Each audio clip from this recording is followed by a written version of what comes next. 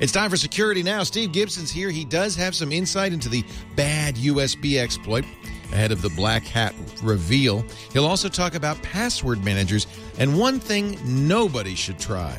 It's all coming up next on Security Now. Netcasts you love. From people you trust. This is Twit.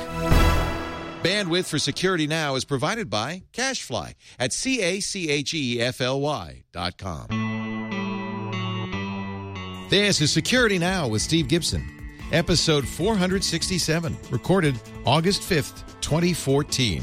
Browser Password Managers. Security Now is brought to you by ProXPN. ProXPN is a virtual private network that allows you to use the internet the way it should be, anonymously and without oversight. Save 50% off with a 12-month subscription. Go to proxpn.com/twit and use the code SN50 at checkout. And by Carbonite. Whether you have one computer at home or several at your small business, Carbonite backs up your files to the cloud automatically and continually. Plus, access your files anytime, anywhere with a free app. Start your free trial at Carbonite.com. No credit card required. Use the offer code SecurityNow and you'll get 2 bonus months with purchase. And by IT Pro TV. Are you looking to upgrade your IT skills or prepare for certification? IT Pro TV offers engaging and informative tutorials streamed to your Roku computer or mobile device. For 30% off the lifetime of your account, go to itpro.tv/securitynow and use the code SN30. It's time for Security Now, the show where we cover your security and privacy online with this fellow right here, Mr. Stephen Tiberius Gibson, our security guru. Yo, Leo. From grc.com. Hi, Steve. Hey. Is this an unusually busy week for you because Black Hat is this week? You know, I was thinking about that. Not only do we have Black Hat this week, but in a couple of weeks we have the the 23rd annual Usenix Security Conference. I think it's down in San Diego. I'm not sure. And that's where the guys who are going to deliver this browser password managers page or paper and research are presenting. So the week, I think it will be next week's podcast, which is, I mean, I would imagine Black Hat is probably going to provide us with weeks, plural weeks of interesting stuff. I scrolled through the listing of presentation. It's like, ooh, that could be good. And ooh, that could be good. And ooh, you know, so, and of course, today we're going to talk about BadUSB, which is being presented on, in 2 days on Thursday. And the press just went, ballistic as they tend to. And so we have 2 major things I want to talk about, which is we are going to get to the browser password managers page, which research will be delivered, as I mentioned, later this month. We have to talk about BadUSB. HP did a quick little sort of self-serving analysis, but still interesting analysis of the security of 10 Internet of Things gadgets. A 17-year-old Australian figured out how to disable PayPal's 2-factor authentication. And I wanted to talk briefly. I got some numbers and things about Google's identifying that the photography, the child porn image. The child porn image in someone's email. So, and of course that sort of like raises people's hackles. It's like, wait a minute, Google's looking at our email, but and I saw you on Twit mention the good news that it's a hash. I think it was kind of fun. We figured it out on Twit. At first, my hackles were, raised, and I brought it up because of that. Like, what does this mean? And fortunately, we had a smart panel on Sunday, and they talked me off the ledge. So I think it was Chad really gets credit for finding the article, and then Lindsay Turrentine explained how that might work. And, what I didn't know, Alan Malventano was on Twit Sunday as well, and he was an NSA analyst. Yeah. He never told us that. We knew he was a Navy chief and a submariner. Yeah, it was fun, too, because he was on the down low. He said, well, I really can't talk too much more about that. He made a big point of saying, but look, we had rules and we're trained carefully to follow those rules. Yes, I thought those were good. You're right. He made a point of saying that, from the outside, the Snowden stuff is, seems extreme. But, he was sitting at a terminal and he was able to say, look, you have to understand, at every stage we were being told, if anything comes up or you run across anything that deals with Americans, delete it or, change the page or stop or hit escape or whatever it is. It was really pounded into them that they are not here to dredge up information or have any contact with U.S. citizens. So it was good to hear from somebody who's got no cross to bear on the inside. Yeah, I thought so. So password managers, we're going to talk about BadUSB. I don't know if you want to talk about the Synology Crypto Locker variant. Have you heard about that? Heard about it. Haven't had a chance to dig into it yet. Well, there's probably not much to say except that if you have a Synology that is out on the public internet, you want to make sure you use the latest version of their DSM software, the Synology Disk Manager, whatever it is. 5.0, Synology is analyzing it, and we'll know later in the day if it's susceptible or not, but they think it's not. What we did here, we have a few Synologies that are public so that we can use them, and we've taken them offline. Good. And so just for those who don't know, that's a network attached storage system. Oh, yes. Thank you. Yeah. Minor detail. What is that? Yeah. And so apparently the Crypto Locker folks decided, hey, there's, something huge we could encrypt. Lord knows what they charge in order to decrypt 0.6 bitcoins. Okay. Well, that's a little more than $350, I think. Not pocket change, but yeah. Here's what's interesting about it, and it doesn't bode well. Instead of being a pull attack, like you get email and then you put malware on your system, because the Synologies are online, this is a worm. It's a push attack. So that's a little worrisome. Yes, that's big worrisome. We'll keep an eye on that. Let's take a little bit of a break. When we come back, the top security stories with Steve Gibson. Our show today brought to you by ProXPN. As if you listen to Security Now, you know that we are under attack. Our privacy is being assaulted all the time, not just by the NSA, but by our internet service providers, by bad guys at open access points. If you're at a coffee shop, you can easily get spied upon. The good solution for this is an open VPN. Now, unless you want to run your own open VPN server, the best way to do this would be a hosted VPN server, and that's what ProXPN is. It's a global virtual private network, works with almost any internet connection, creates a secure encrypted tunnel through which all your online data passes out into the world. So somebody in a coffee shop can't see the traffic. Your internet service provider can't see the traffic. We've seen people use solutions like this, for instance, to test whether their internet service provider is throttling their Netflix, for instance. It's really a great way to protect yourself online. It also solves problems of geographic restrictions for internet content because they have servers worldwide, U.S., U.K., Asia, and more. They have software, too. You can run it without software, but their specialized software for Windows and Mac gives you more advanced control. Select ports, connect it startup, even select which programs would be shut down should your anonymous link be interrupted or compromised. If your ISP, as most do, participates in that 6 Strikes program, that means they're watching your traffic. They're watching what you do. That's how they know. And the best way to handle that, just encrypt it. It works via OpenVPN, or if you can't use OpenVPN, which we recommend, they also support PPTP, 512-bit encryption, 2048-bit keys. I mean, this is really, it's the way you want to go. And if they've got a special offer for our viewers, if you use the offer code SN50 at checkout, you're going to save 50% off the monthly price when you sign up for a year. That's a good deal. That makes it less than $5 a month for ProXPN, and that's good forever for the lifetime of your account. Go to proxpn.com/twit for more information. ProXPN, I bet you people try to go to ProVPN. It's not it is VPN, but it's at ProXPN, okay? ProXPN.com/twit. The offer code for this, SN50, SN50, for 50% off. They do accept Visa, PayPal, and Bitcoin.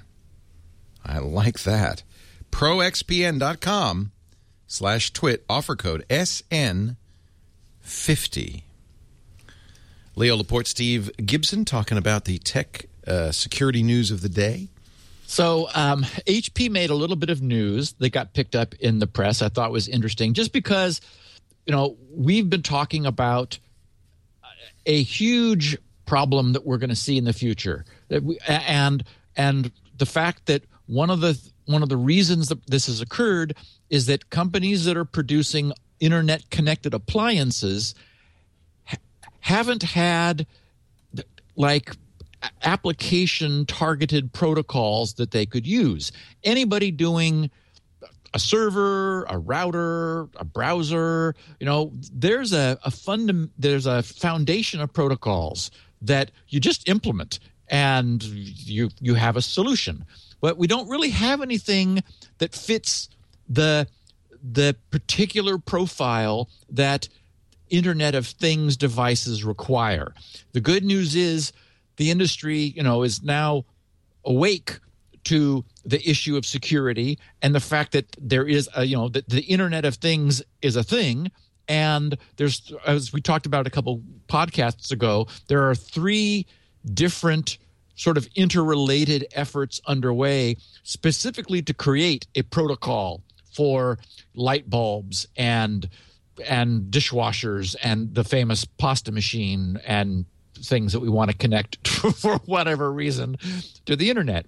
Anyway, HP has an application security unit called Fortify, and they did an analysis of the 10 most popular consumer internet things on the market, and they didn't tell us which ones for the sake of those things, because that would probably be a problem. But they just put together a sort of a nice sketch of what they found. They reported a total of, within those 10 devices, 250 individual security vulnerabilities in aggregate, for an average of 25 faults each, although they weren't evenly distributed. So they didn't identify the specific things, but they did give us some bullet points of these are this is what we consider a security problem. So 8 of the 10 devices failed to require a stronger password than 1234. So either on the device or on its its corresponding support or connection or control site. So again, we're sort of seeing some of the same learning pains that we've all gone through over the last 15 years on the internet being repeated, and device manufacturers saying, well, do we really need a strong password on a light bulb? Who cares?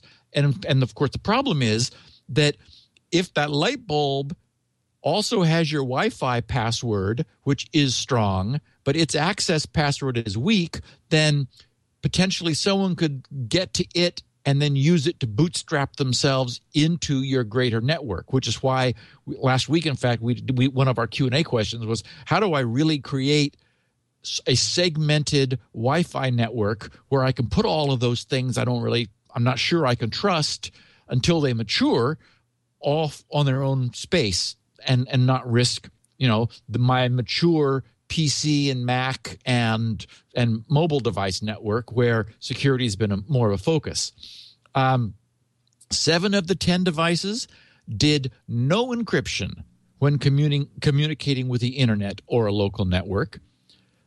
6 of the devices had weak security on their interfaces, were vulnerable to persistent cross-site scripting attacks, which we've talked about in detail in the podcast. Weak default sign-on credentials, sometimes didn't even encrypt their passwords. They just sent them in the clear.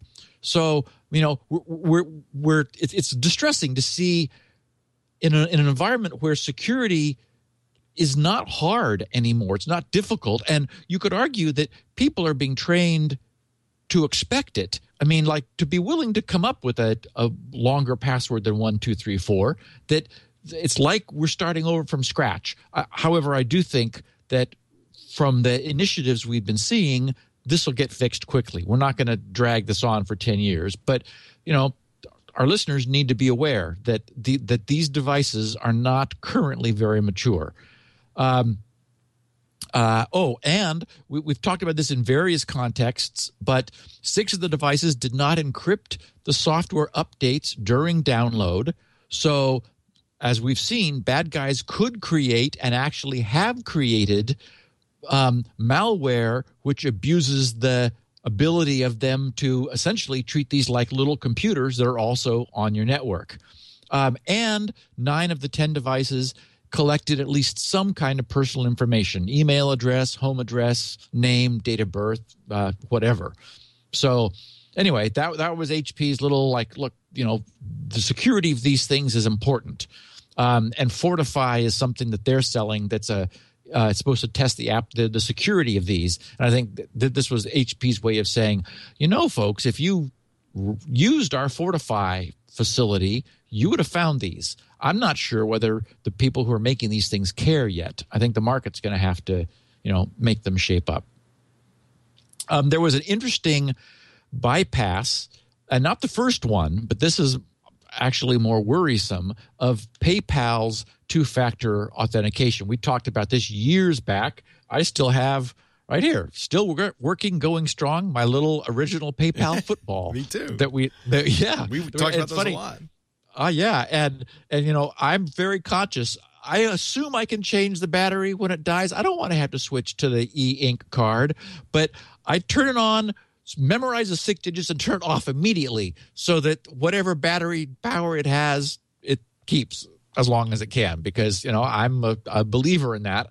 The bad news is what this Joshua Rogers is, a 17-year-old white hat hacker in Australia. He contacted PayPal 2 months ago, and he said, I really think you've made this too easy. What he discovered was, and it sounds like he was actually doing this himself. He has a PayPal account, and he was an eBay user. And some time ago,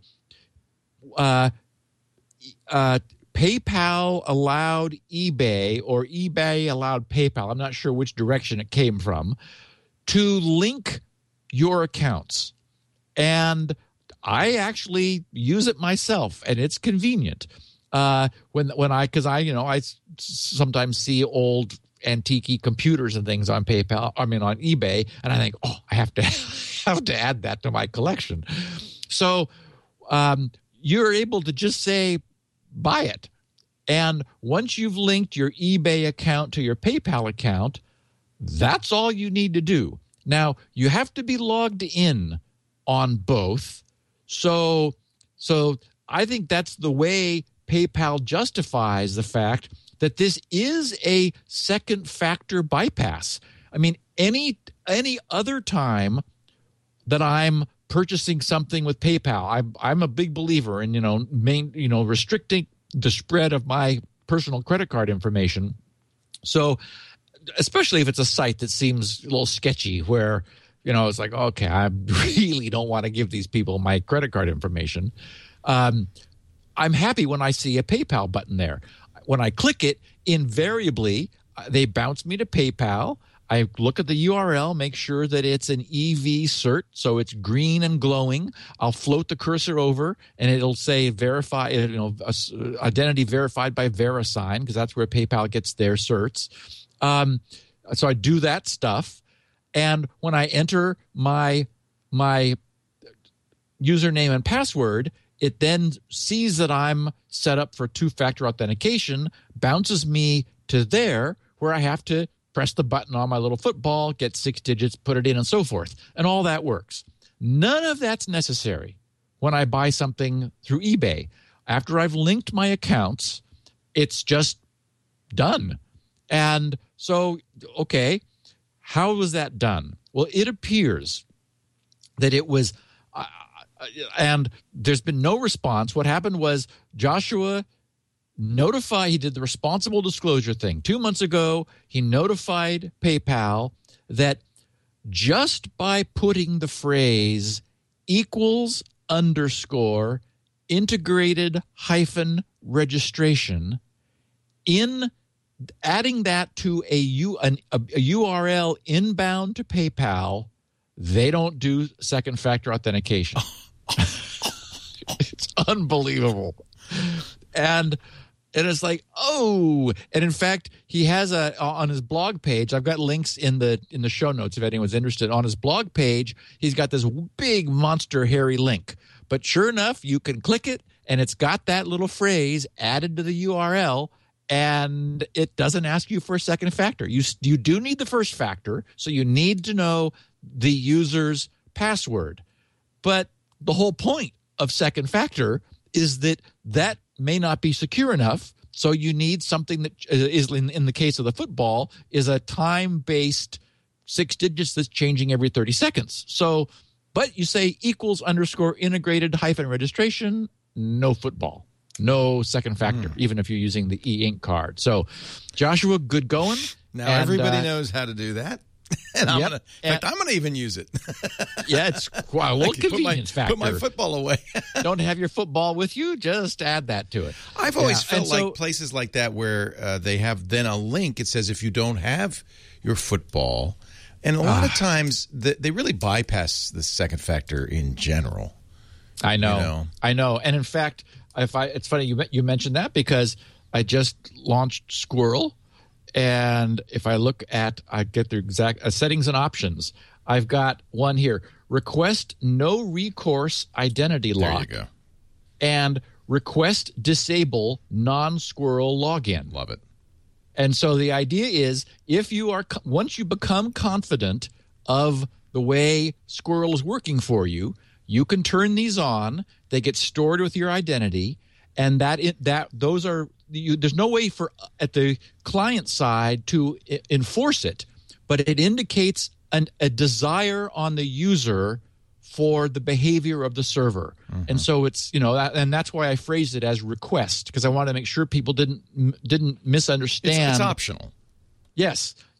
We're asking the site, please set a flag at your end that this is what I'm going to use, because that's the way the user gets the maximum level of security. And so, exactly as you said, all of these things, which are, I don't have my football with me. Well, okay, if there was an option I had to remove that from my account, I would, because the whole point is I want to take responsibility. Otherwise, you don't really have second factor authentication. You've just got more, a way of the human factor working around it. Exactly as you say, Leo. So, Google made some news that we were talking about because they spotted some illegal, explicit child pornography in somebody's email, someone's Google mail, and notified the authorities. So we learned a few things which were interesting. A Google spokesperson told Business Insider that broke this story. All internet companies have to deal with child sexual abuse. It's why Google actively removes illegal imagery from our services, including search and Gmail, and immediately reports abuse to NCMEC, which is the National Center for Missing and Exploited Children. Are they legally required to do that? Well, the way it works is if they know, they must report. Got it. So if they don't look, then they cannot be held responsible. But Google wants to. There's Jacqueline Fuller is the director of Google Giving, and she blogged about this actually about a year ago, and had some good information there too. She said in 2011, the National Center for Missing and Exploited Children's Cyber Tip Line Child Victim Identification Program, there's an acronym for you, reviewed 17 1.3 million images and videos of suspected child sexual abuse. This is 4 times more than what their Exploited Children's Division saw in 2007. So that's, 4 years difference. Factor of 4 growth of these images in 4 years. And she says, and the number is still growing. Behind these images are real, vulnerable kids who are sexually victimized and victimized further through the distribution of their images. Then she says, since 2008, we've used hashing technology to tag known child sexual abuse images, allowing us to identify duplicate images which may exist elsewhere. Each offending image, in effect, gets a unique ID that our computers can recognize without humans having to view them again. Recently, we've started working to incorporate encrypted fingerprints of child sexual abuse images into a cross-industry database. This will enable companies, law enforcement, and charities to better collaborate on detecting and removing these images and to take action against the criminals.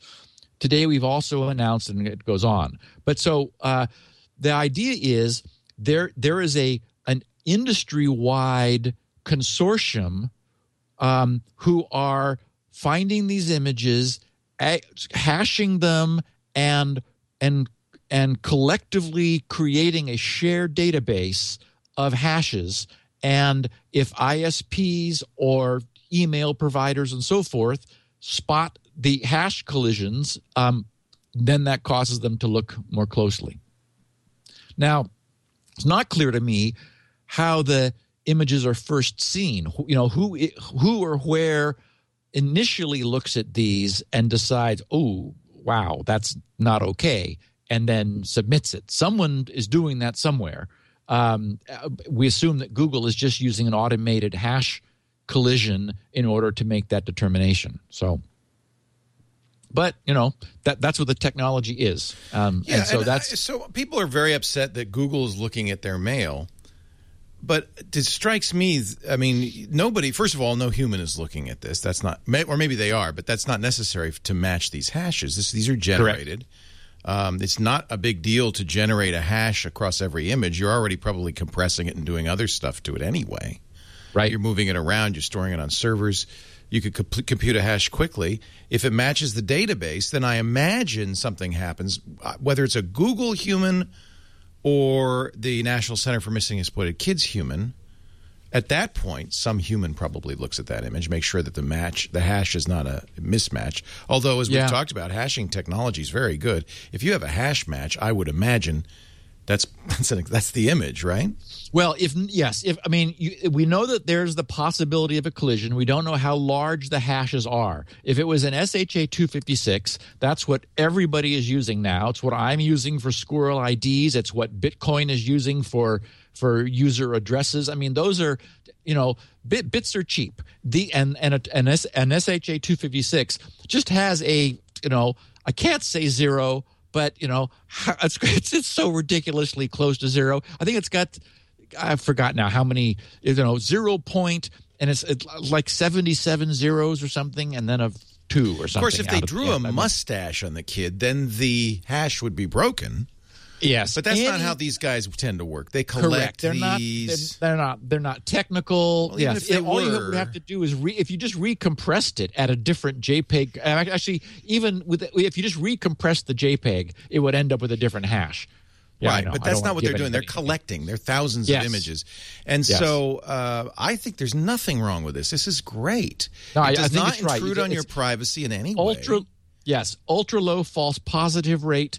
And if it did collide, I'm sure it comes to the attention of a person. A human looks at it at some point before. If it's a tree, then they're like, okay, fine. Right. He likes maples. Right. So, he's not a problem.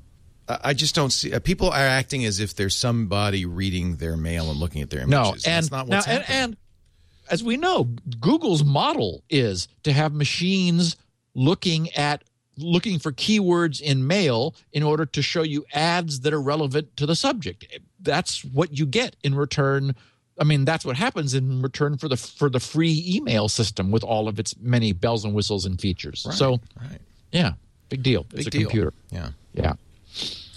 So, BadUSB. BadUSB. Bad. I can't wait. I really want to hear your take on this. Okay, so in 2 days, 2 German researchers at the German Security Research Labs, Carsten Knoll and Jacob Lell, are going to, well, I would say shock the world, except that the cat's out of the bag. And I mean, oh my God, the headlines have been ridiculous. You know, Ars Technica, BadUSB, exploit makes devices turn evil.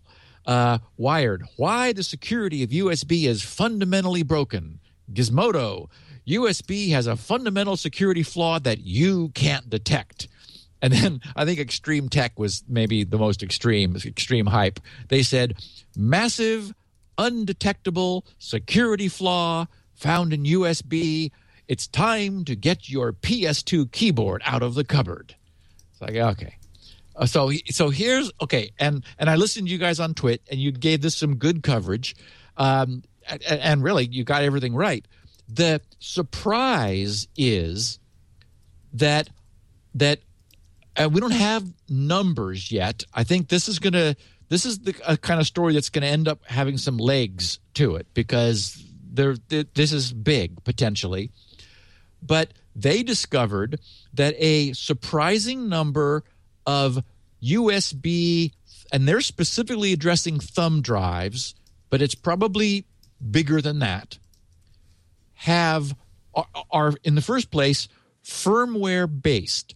That is, USB is a sophisticated protocol.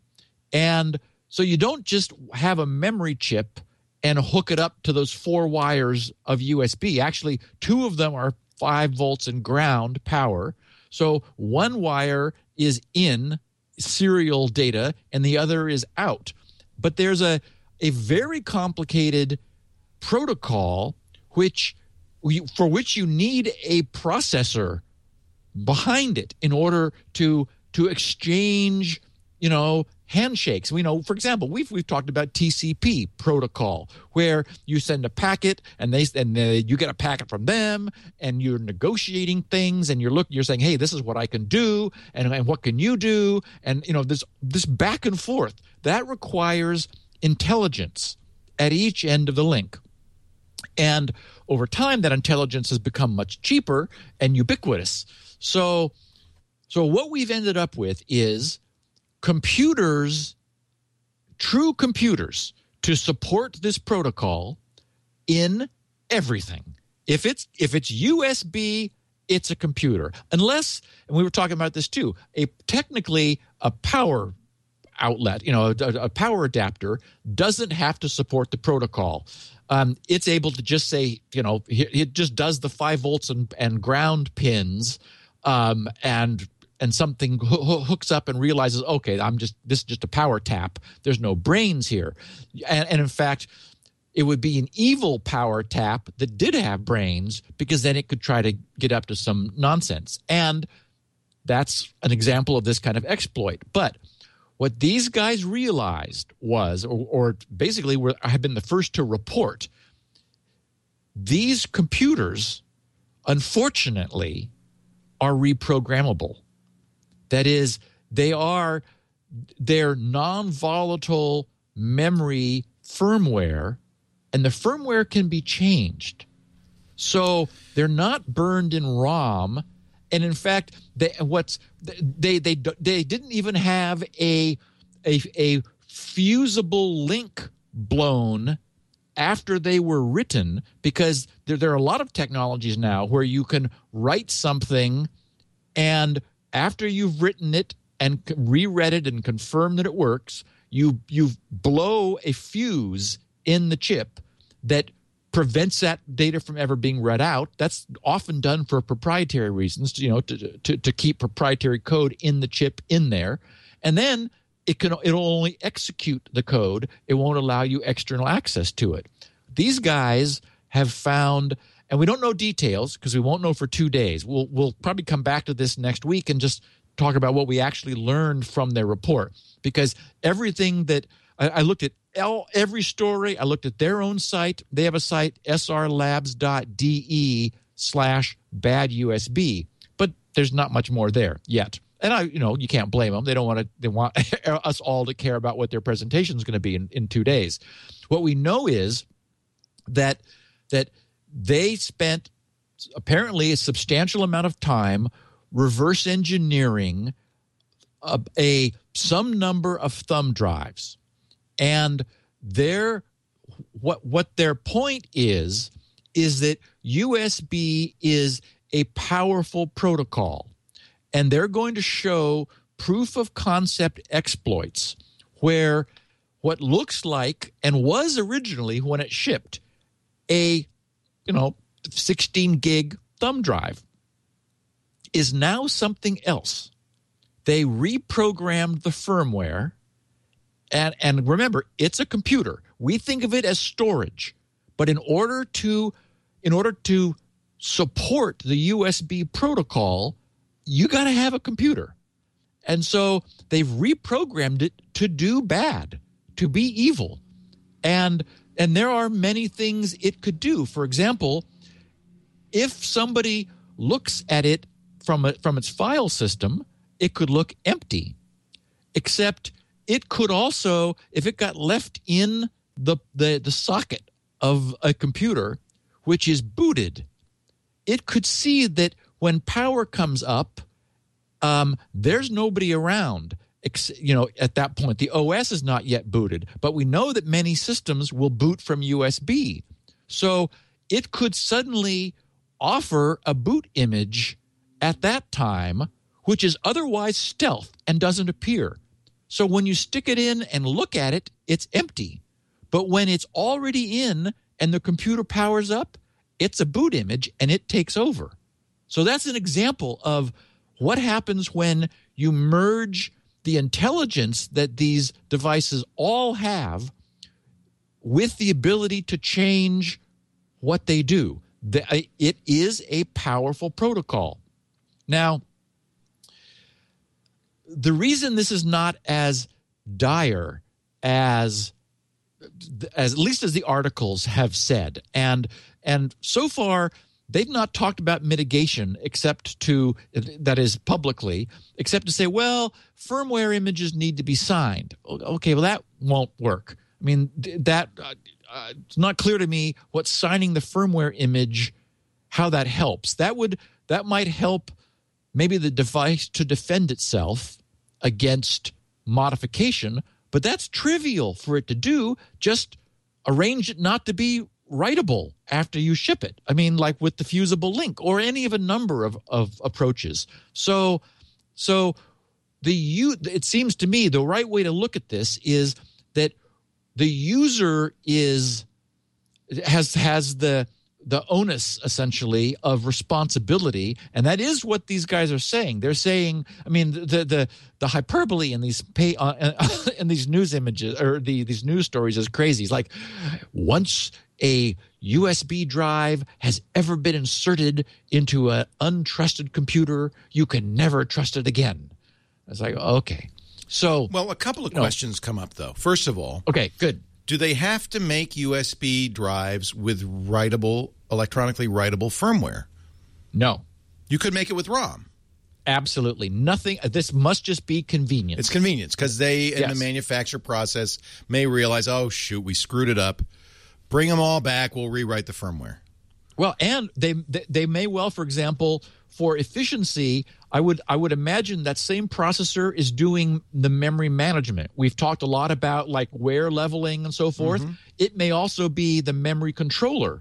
So in that case, you just want to use one chip for all of your different memory types and sizes and configurations. So the programmability of it would be a huge cost saving. They can order 10 times more of one chip and then program it for the particular application that they're using it for. So there's because I thought, hey, ROM's got to be cheaper. If you could get a perfect ROM, then that would be the cheapest way. But you're right. If you want to have, 1 million chips and use half of them for one thing and half of them for another, then rewritable firmware is good. But you could have it be PROM, right?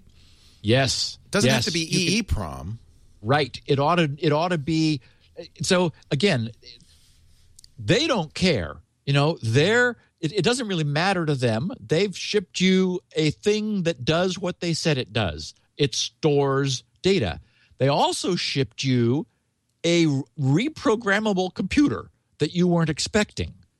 And so it doesn't hurt them. I mean, they have no obligation. Now, maybe if this gets enough traction, they'll start advertising, locked down thumb drive cannot be reprogrammed, guaranteed not to be evil.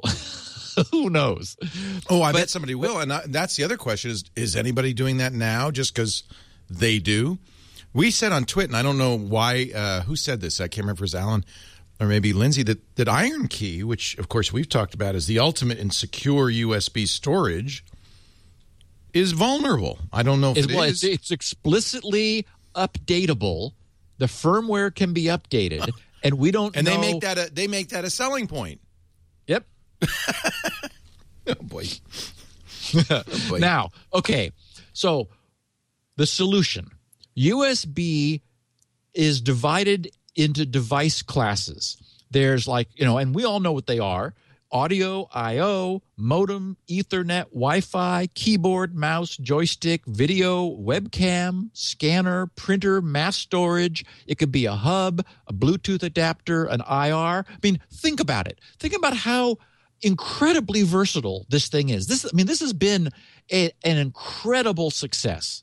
And I saw some stories talking about this was being the fault of the USB consortium, not providing security. It's like, wait a minute. Let's remember our history.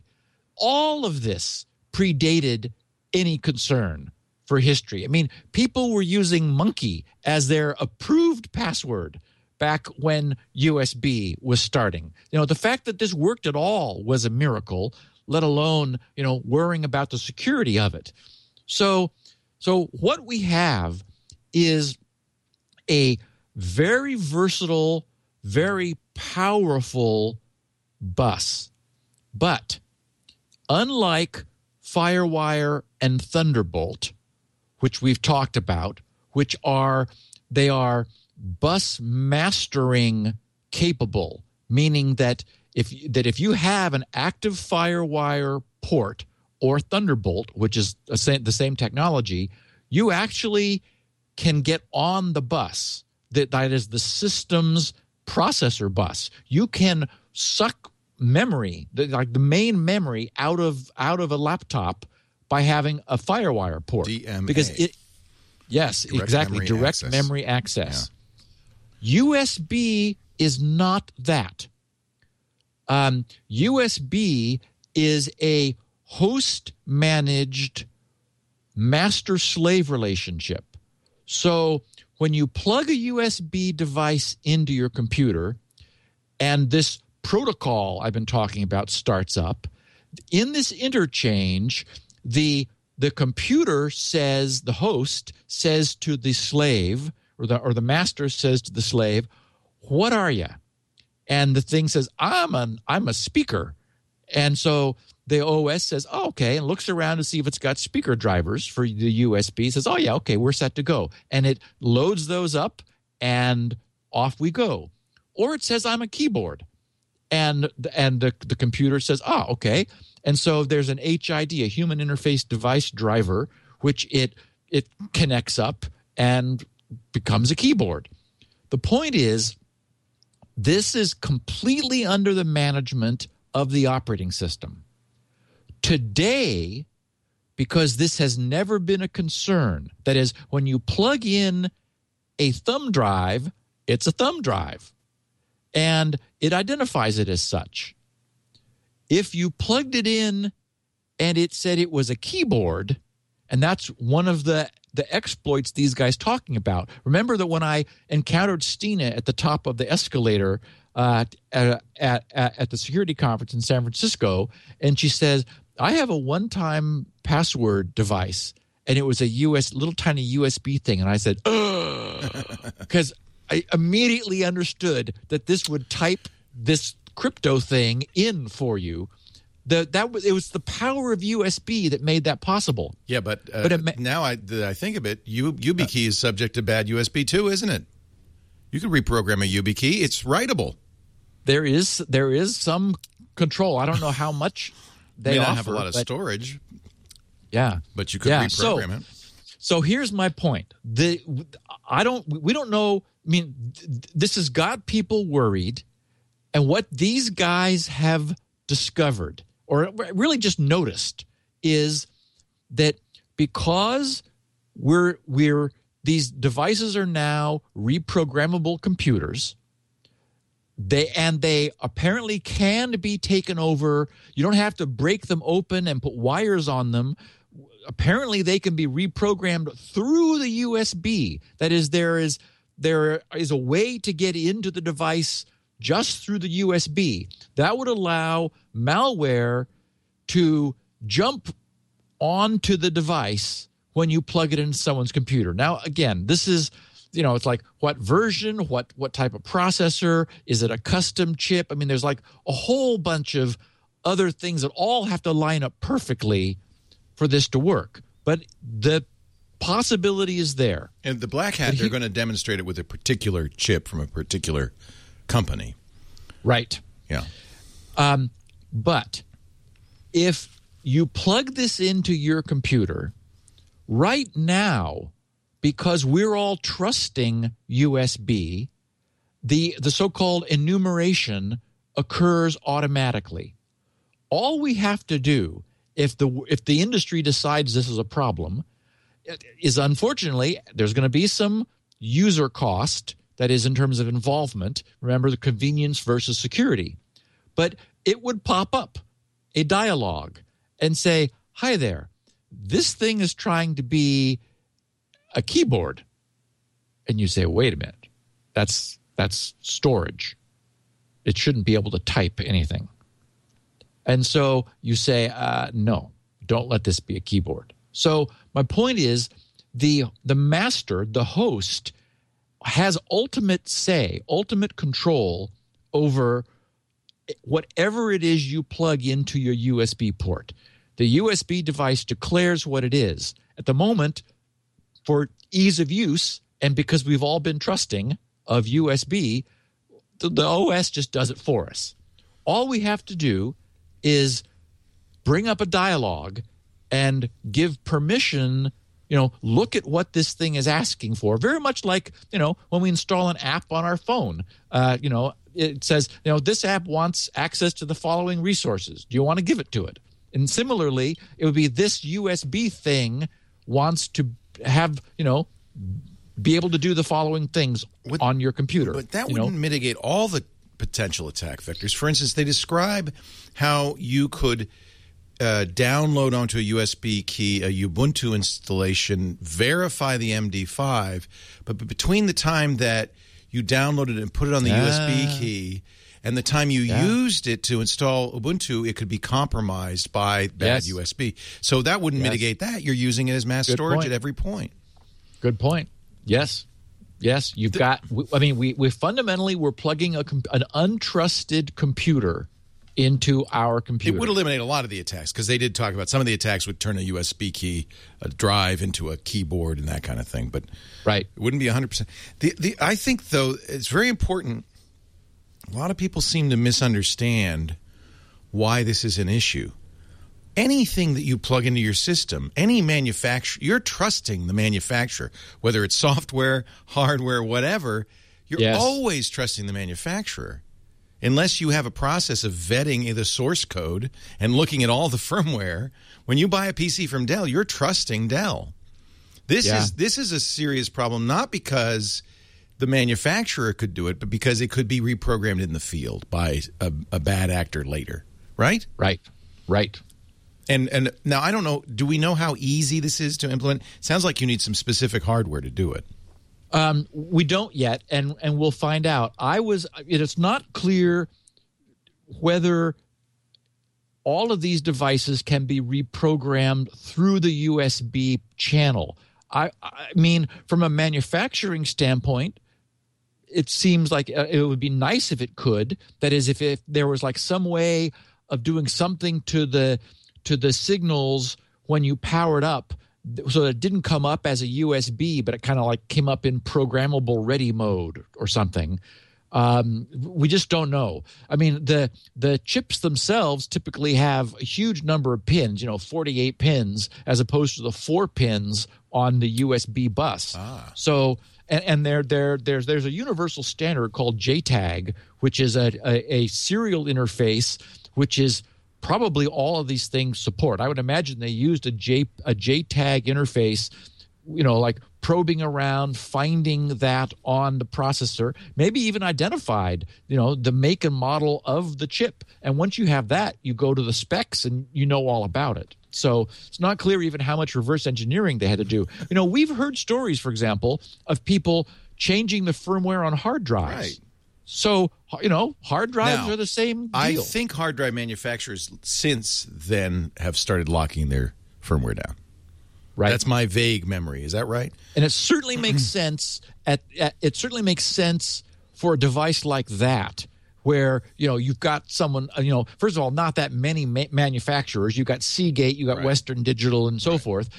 They're not going to want the reputation cost of having hackable hard drives. And they've also got a ton of proprietary interest in the technology that they're not wanting to leak out. There's really nothing proprietary about a thumb drive. I mean, they're commodity. They're in fish bowls at the checkout stand, so it's like... It's also probably the case that this was not a great discovery, but just a light bulb went off for somebody, because we've kind of known that these reprogrammable chips are in them all along. Well, and you wonder how long the NSA has known. The NSA's clearly known it for So, I mean, but it's not like it's not really a discovery. It's like you know what? Right. That could be bad. Yes. It's like in order to do USB, you have to have a processor. And if that processor is accessible, then and if you're clever, exactly as you said, Leo, changing the image on the fly. I mean, if say that you sold it as a 32 gig USB and it was actually 64.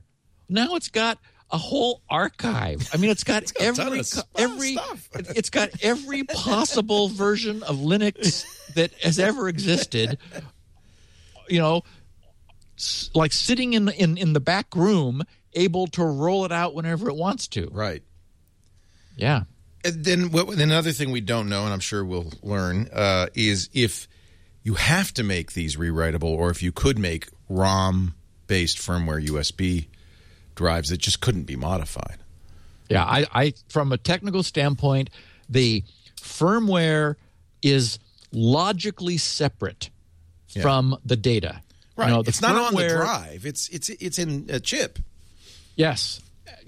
And so I see nothing at all except they didn't care. Convenience. When they're $5 thumb drives in at the checkout stand coming in bulk quantity from China, who cares? They just, it's whatever's cheapest for them, that's what they'll do. Yeah. But as this becomes, I guess, so the immediate takeaway is the point these guys have raised is valid, and that is every single place you stick your USB, you need to be sure it's safe.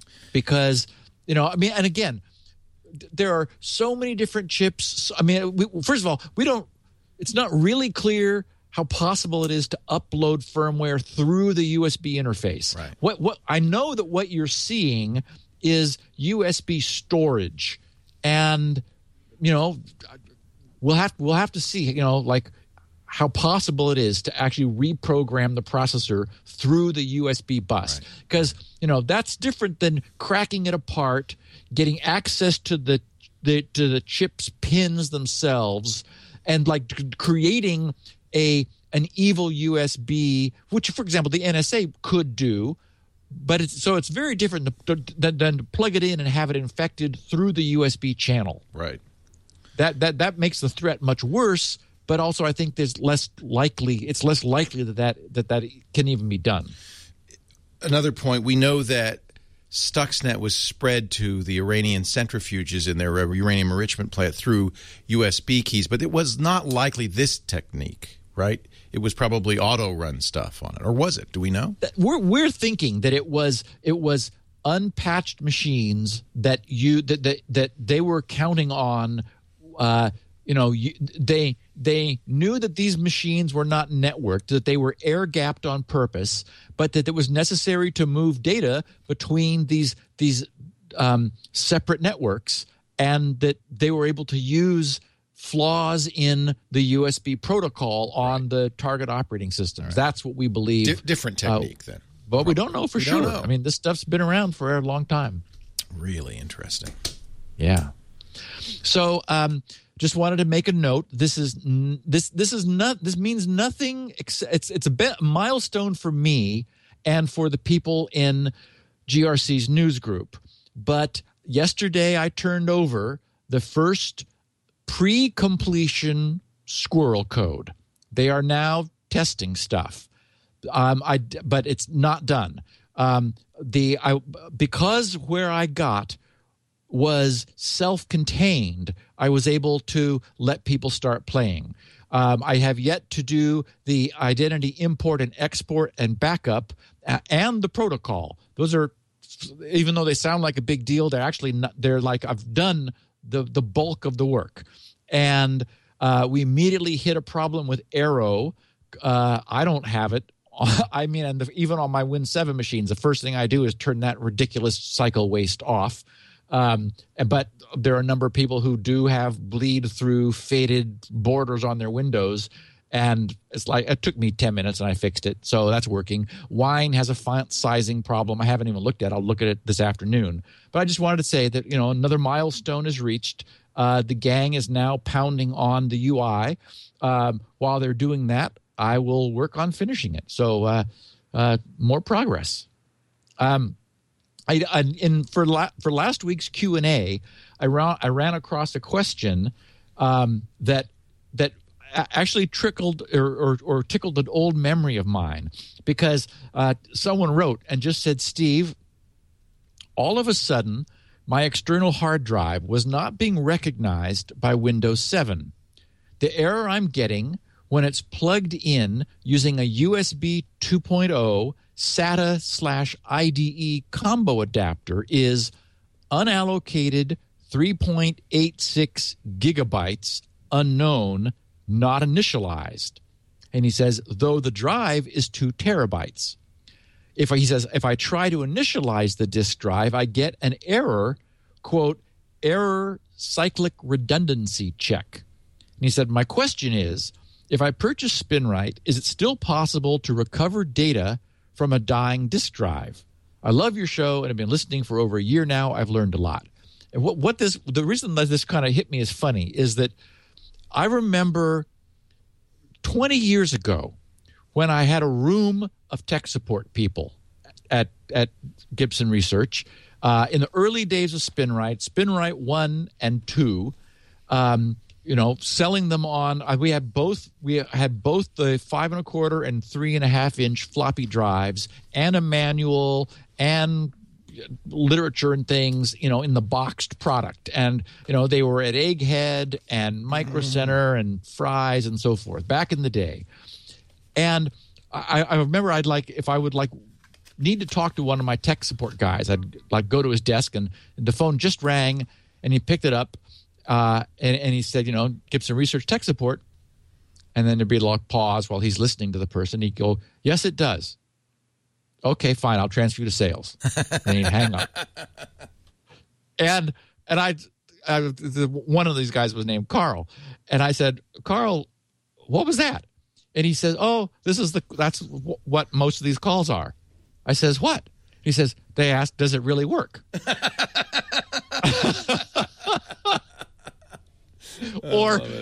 And back then it was also doing a non-destructive low-level format, very aggressive, very so people said, is this safe to use? Yes, it is. Yes, it is. I'll transfer you to sales. and then I was thinking, I must have been affected by that, because you'll remember my very short little slogan on the SpinRite pages at GRC, where I've got the big SpinRite logo and just two little words down below. It says, "It works."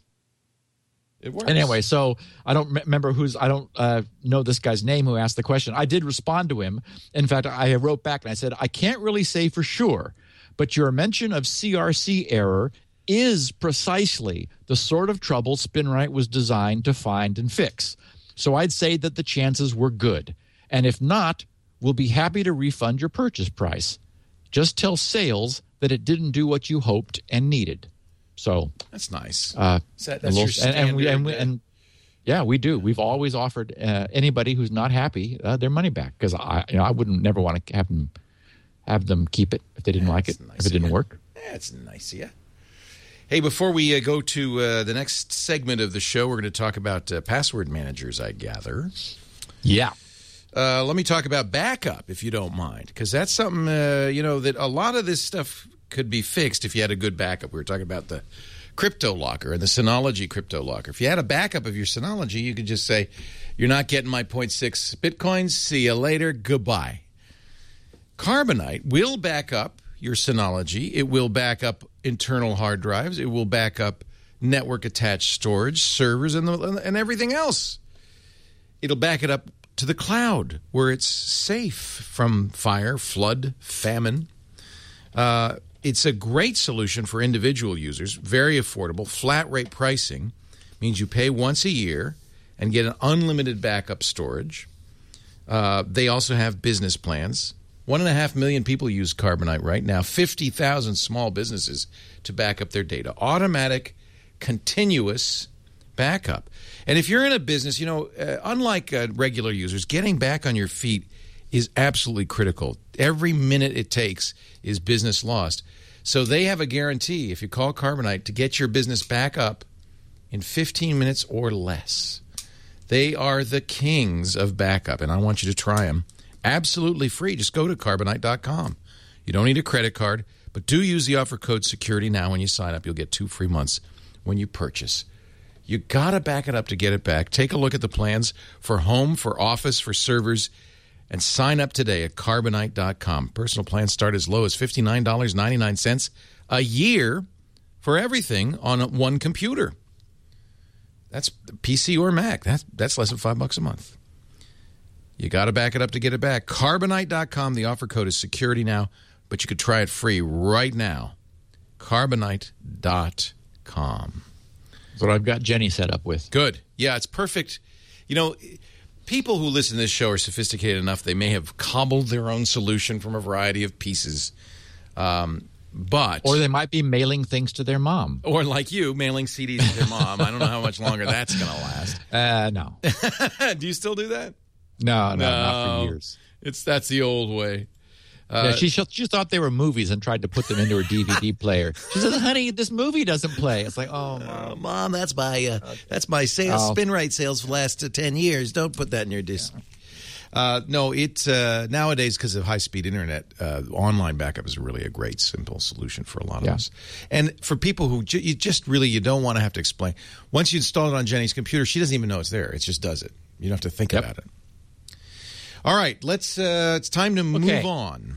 So at the forthcoming Usenix 23rd Annual Security Symposium at 2 p.m. on Thursday, August 21st, 4 UC Berkeley researchers will present the result of an extremely, I would say, an amazingly detailed deconstruction of 5 password managers, most of which we've heard of: LastPass, RoboForm, My One Login, Password Box, and Need My Password. Actually, I don't think I've ever heard of Need My Password before. And in fact, it was a little disturbing.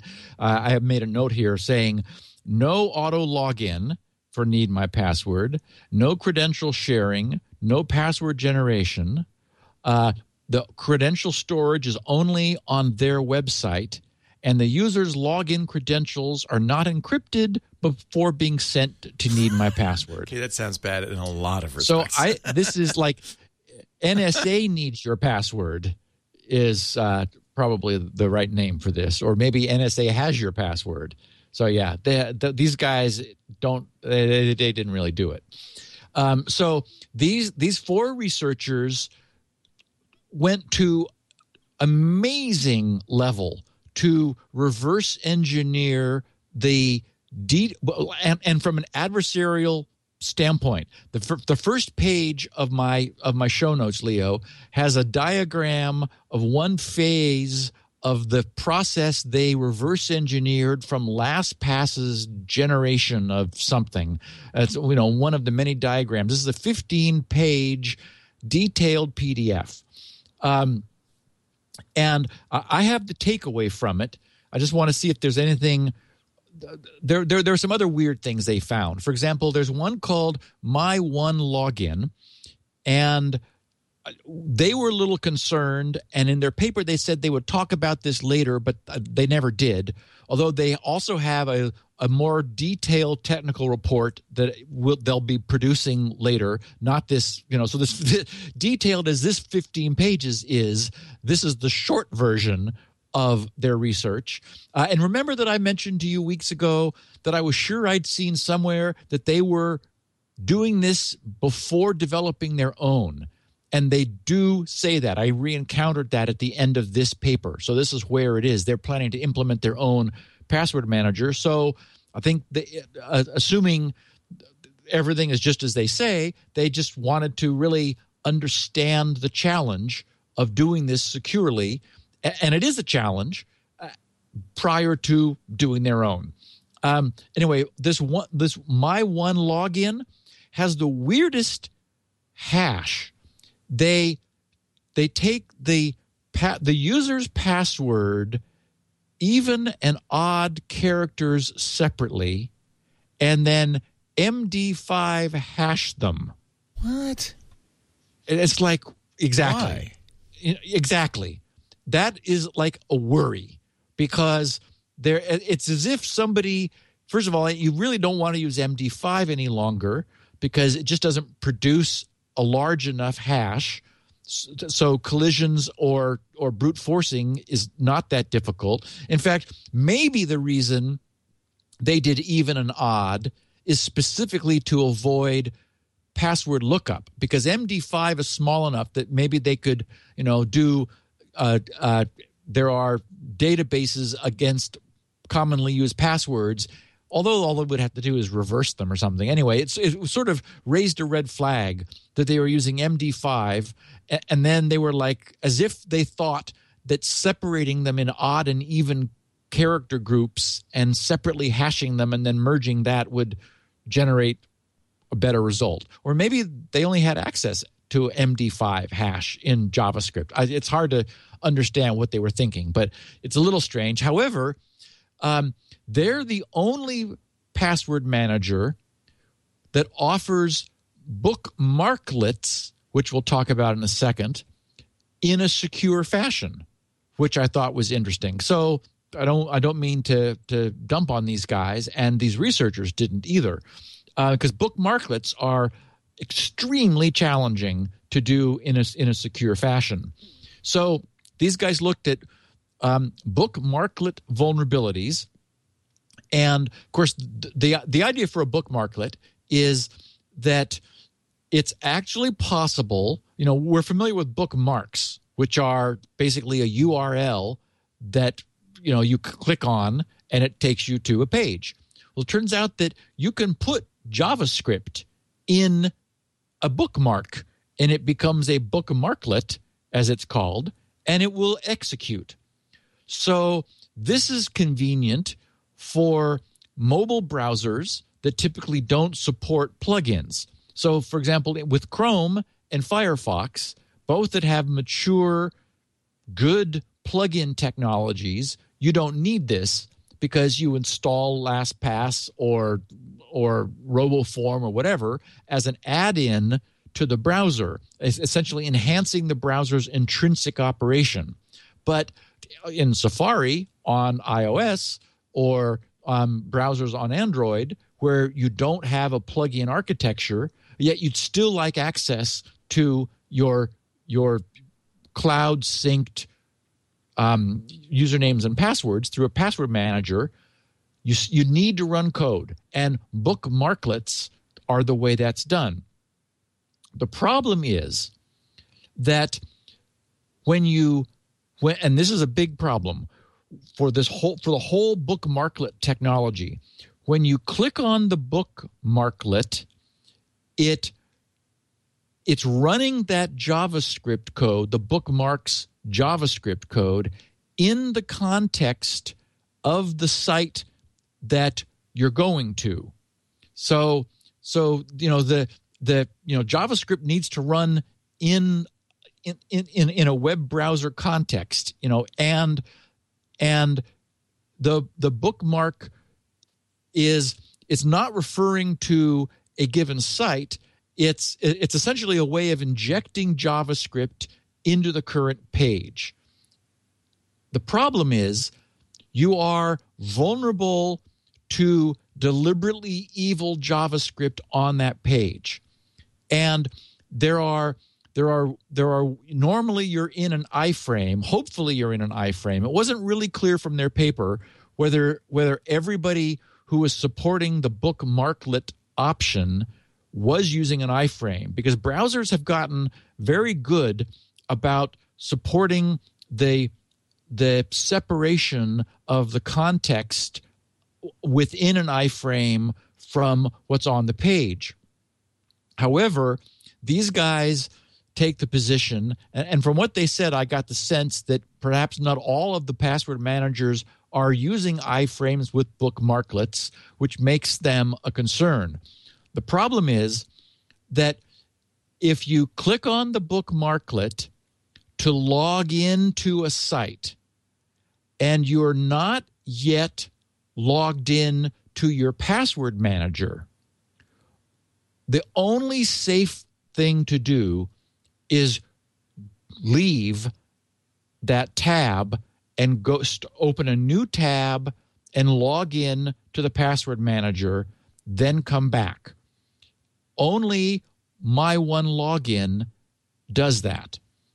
And so even though in some ways they were a little unsophisticated, it may have been, in fact, that they don't have the technology to allow you to do an in-place login. It turns out that's the only thing these researchers believe is safe. The reason being that it's inherently problematical to run any JavaScript in the context of another page, which itself has to have JavaScript enabled. In order for your bookmarklet JavaScript to run, that page has got to be running JavaScript.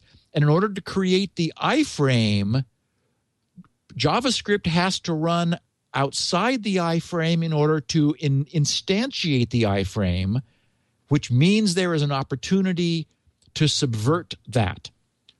So what this ultimately means is, if you were not already logged in to your password manager and you were using a bookmarklet to log into a site which was evil and had sophisticated scripting to recognize a number of different password managers, you would be presented with a dialogue on the page created by the bookmarklet telling you are not logged on to your password manager and asking you to do it right there. And these guys make what I think is a very good point, which is this is training people to put their password manager credentials in when the URL says www.youbetternottrustthisSite.com, because that's the nature of an iframe, is that you're not seeing the URL of the iframe. That's hidden. You're seeing the URL of the page that's hosting the iframe.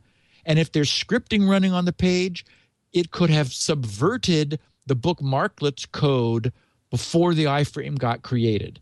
And what that means is a 100% full credential capture. They would capture, this evil site could capture your password manager login credentials. And then they would have all of your credentials managed by that. So obviously that's not good.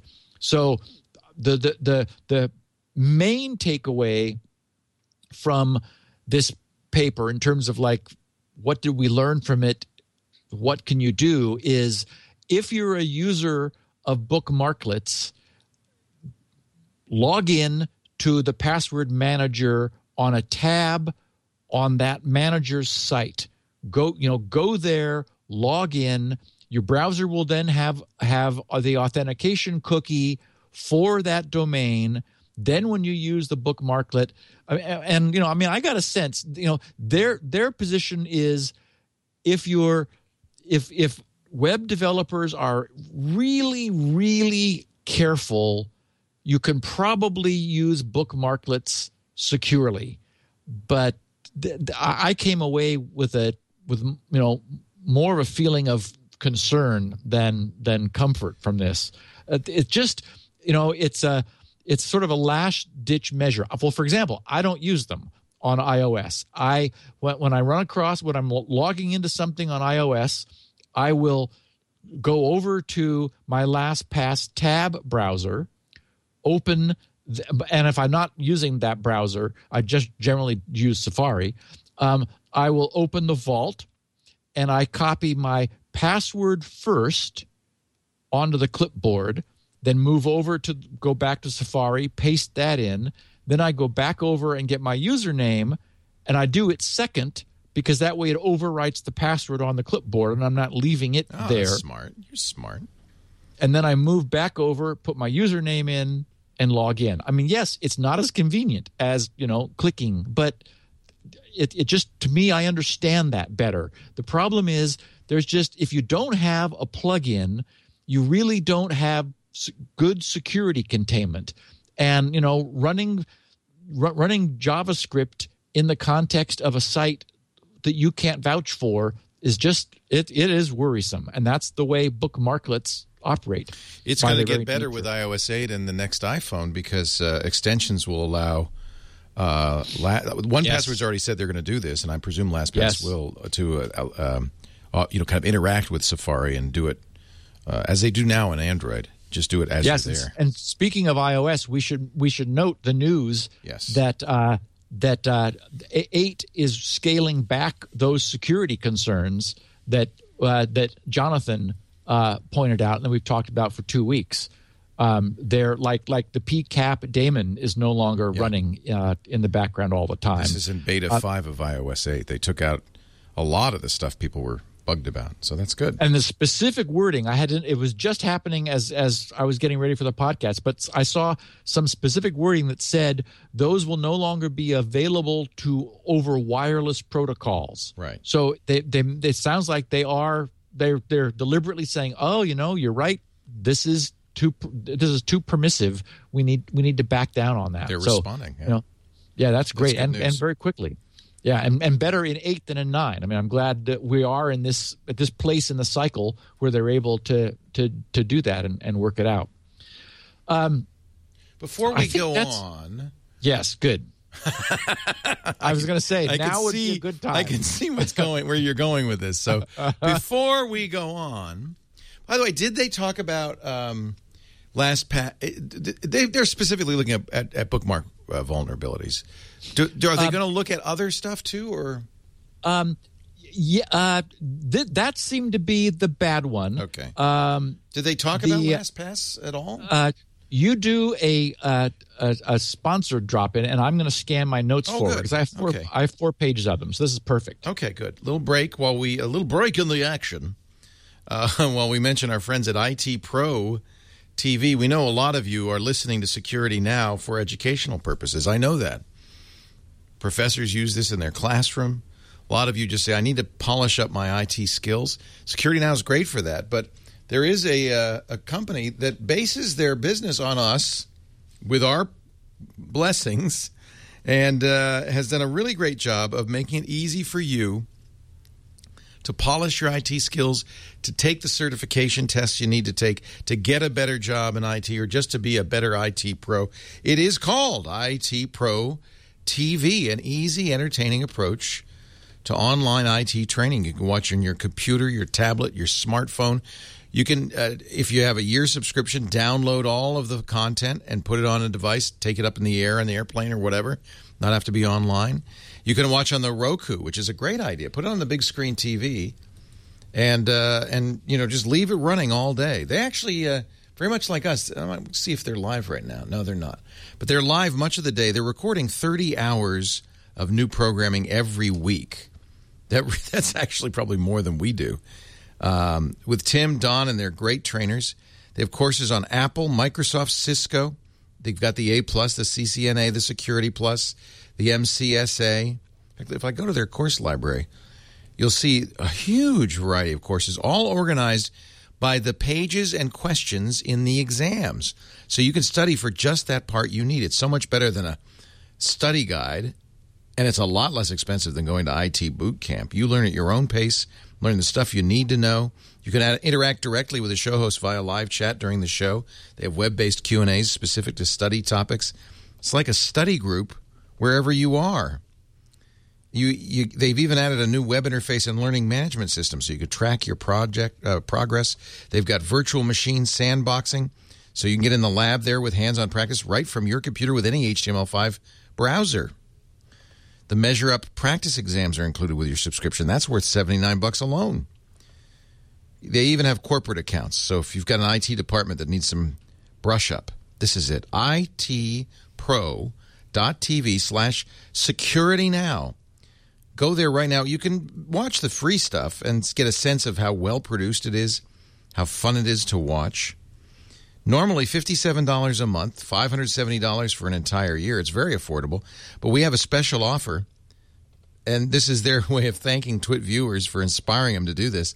30% off for the life of your account when you use the offer code SN30, Security Now 30, SN30. So go to itpro.tv, itpro.tv/securitynow. Use the code SN30 for 30% off. This is really great stuff. You will learn. You'll learn easier and faster than ever before. It's just great. And you can feel good. You get that A+ certificate. You can say, hey, Leo doesn't have one of those. itpro.tv/security now. We thank them so much for their support of Steve and the Security Now program. So what do you think? The bottom line was, remember that, or I don't think I did say this, or not this week. This was all done a year ago. This was last August that the research was performed. All of the vendors were notified of this four-man team's findings, and all but Need My Password responded and fixed whatever was known within days. So this has been mitigated almost a year ago. Yes. What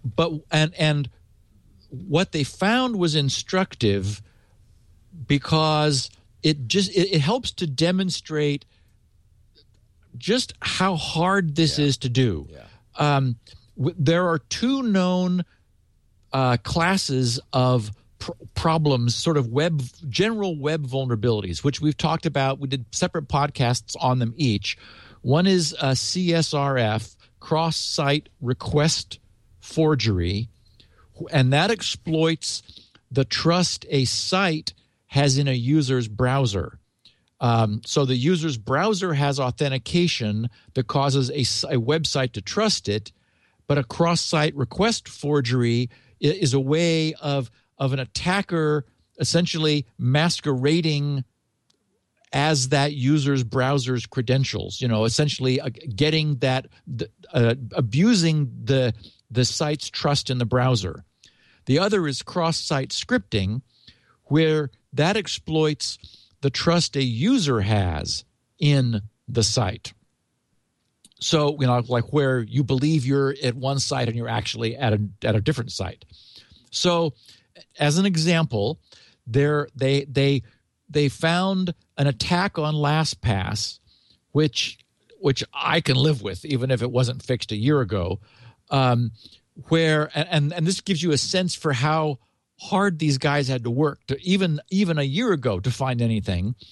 A LastPass user must have created one of those LastPass one-time passwords. Those long strings you're able to just ask LastPass to give you some, and you could like have them in your wallet or put them somewhere as an emergency authentication. If the attacker knows the user's username, so they only need the username, and somehow arranges to run their code inside the user's browser. So this is a cross-site request forgery attack, and in the paper they don't explain how that happens. So there's another barrier. Somehow you've got to go to a malicious site which is running, and then it's running JavaScript in your browser. You have created a one-time password, and they know your LastPass username. Then, even though they don't know that one-time password, they're able to, running in your browser and essentially trading on your credentials with LastPass, obtain a copy of the encrypted credential database. Now, they have no way of knowing your one-time password, so they cannot use it they can't use what they don't know to decrypt the database. And so the only thing these guys were able to do is a little more than nothing, but there were three things. They said the database is encrypted, but the website names are not. So the attacker can know the sites the user uses with LastPass. And remember, all these other things have to happen first in order for them to get the encrypted blob. And who knows? And again, this is a year ago. So maybe Joe is now encrypting the domain names, if that's possible. I don't know. Armed with the encrypted record, an attacker could brute force the user's master LastPass password. But remember, that's now PBKDF2 like 1,000 times. So there's password-based key derivation function, making that completely infeasible unless they use a really dumb password. And LastPass now, chides you for trying to use really dumb passwords. So even that's not easy any longer. And it audits your passwords to make sure that they're, not bad. So all kinds of mitigations are up against that. And then finally, they said the attacker impersonating the user through cross-site request forgery can delete credentials from the LastPass database despite being unable to obtain them.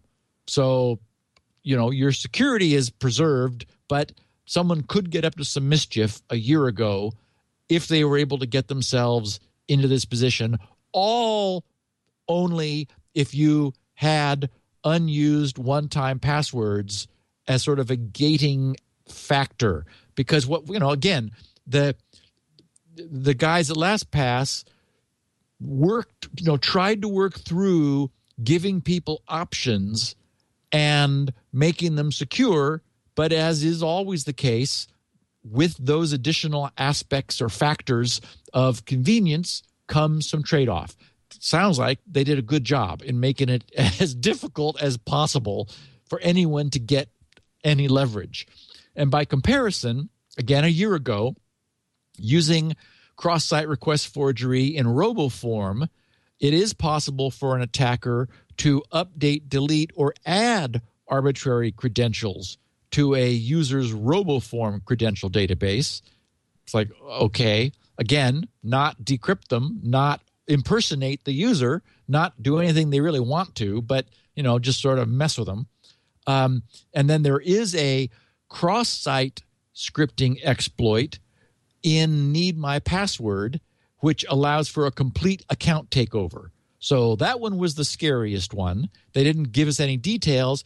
And I would say, well, but it was a year ago, except that the Need My Password people never responded. They're the one of the 5 that never responded in any way. Maybe they fixed them. Maybe they never even got the message. Who knows?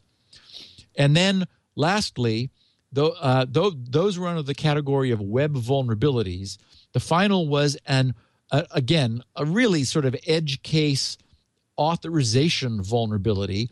There are a number of these password managers which allow credential sharing, where you're able to authorize somebody else who's also a member of the same password manager, who has an account with the same password manager. Yeah. You're able to authorize them to use your login. Right. I've done that to Lisa. I've sent my Wall Street Journal login to her via LastPass. Exactly. Yeah. Exactly. And that's tricky. It's another example of, the kind of thing we would like to be able to do, but we're by having this be in the browser, it's challenging to do it safely. They gave examples where Password Box and My One Login could be exploited, given like some really nearly impossible to create circumstances. In one example, My One Login's credential sharing gets authentication and authorization slightly confused. Authenticating being obviously identifying who a user is, authorization being what that identified user is able to do. And so these guys spotted a glitch in the logic, and the way this worked was if the first user who had the credentials shared credentials with 2 others and revoked the credentials from one of the others, because there was a serial number that was trying to be unique but simply incrementing it, unfortunately they didn't encipher it in order to make it an unpredictable value. And actually you could argue everyone would have to know what the cipher key was, so that wouldn't work either. So maybe if they could have used a pseudo-random number, a big pseudo-random number, they didn't do that. They used an incrementing value. And then that allowed the other person who was sharing credentials with the first to collude with the first of the other people whose credentials had been revoked, and there was a chance that person could still get credentials shared. It's like, whoa, okay. I mean, so, these guys were really pushing the limit of finding vulnerabilities. Again, this is good. This is what we need security researchers to do. They reported their results to these password managers who fixed them a year ago and thanked them, I'm sure. So, there wasn't anything that I saw as being like some disaster. I think anyone coming away from this in a couple of weeks when this is presented at Usenix will think, okay, yes, this is not easy. That we are trying to run trusted code in a fundamentally hostile environment.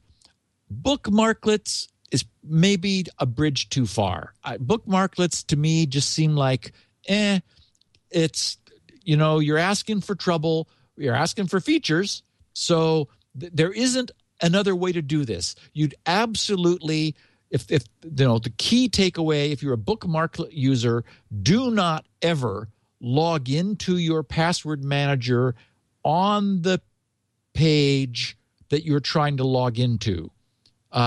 Go to a different tab, log in, come back, so that you're already logged in when you use the bookmarklet. That I would say. But again, remember, for even that to be vulnerable, there would have to be JavaScript on that page explicitly waiting. I mean, just in laying in wait for someone to use bookmarklets that they have reverse engineered and are going to abuse. So while it's possible, it's not the case that, Amazon is going to do that. When you've received a page over an HTTPS connection, you trust the JavaScript and you're wanting to just use the bookmarklet to log you into to Amazon because you no longer remember any of your passwords.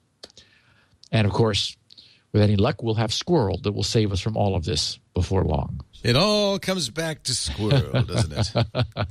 It always comes down to Squirrel. Bushy-tailed little devil.